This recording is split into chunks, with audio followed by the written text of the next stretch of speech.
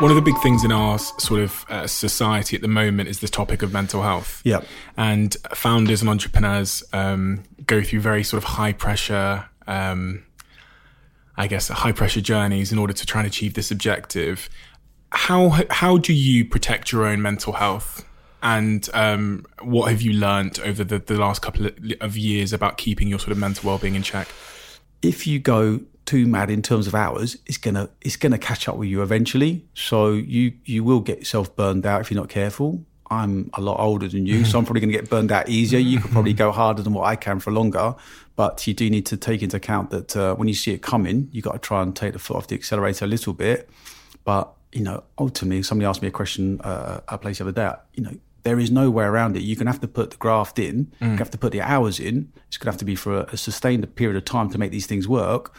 But try and keep an eye on yourself, because if you start, I don't know, I probably started going out too much, like in the evenings, really? Trying to make up for, because you think it's like a reward mechanism, I suppose. You think, I've put all these hours in, what am I getting back out of it? I'm not just going to sit at home. So I probably burnt the candle at both ends, went out a bit too much, and midweek, weekends.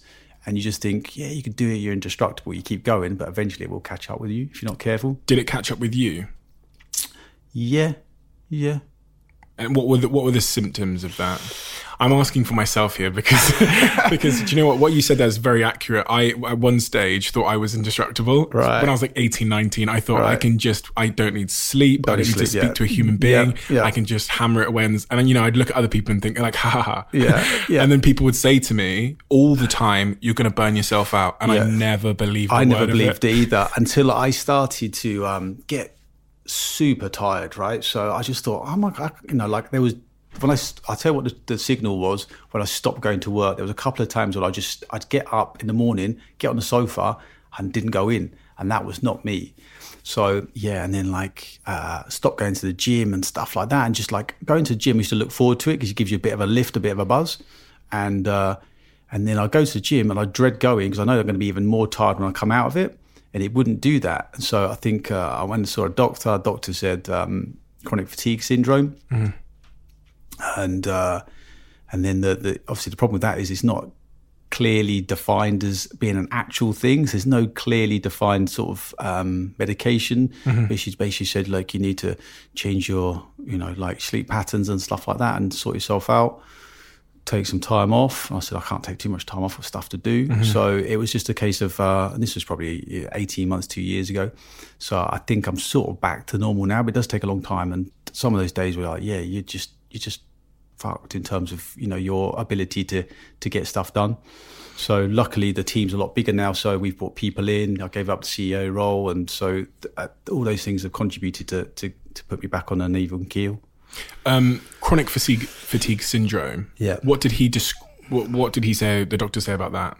Sounds like something that I need to do my very best to avoid. Yes, indeed. I think that some people I don't think it's even a clear. I think it's one of these really quite a woolly ones. People say it's not even a thing, but for me it was very clear that I was not the same as what I was previously, and so yeah, I think it probably was burning the candle at both ends. And I'd do a day's work, go out in the evening, get up in the morning, go to the gym, do a hard session, go to work, do it again, and that was a bit too extreme because of this sort of feeling like I could do anything. Mm-hmm. And eventually that does catch up with you. But I think it's just try and in the early days of a startup, it's a sprint for sure. You could die the following day, basically, if you don't do certain work, the company could fail. So you are scared of failure in terms of this baby you've created. It needs nurturing. You've got to try and nurture that baby as best as you can. And if you don't feed that baby that second, it could die.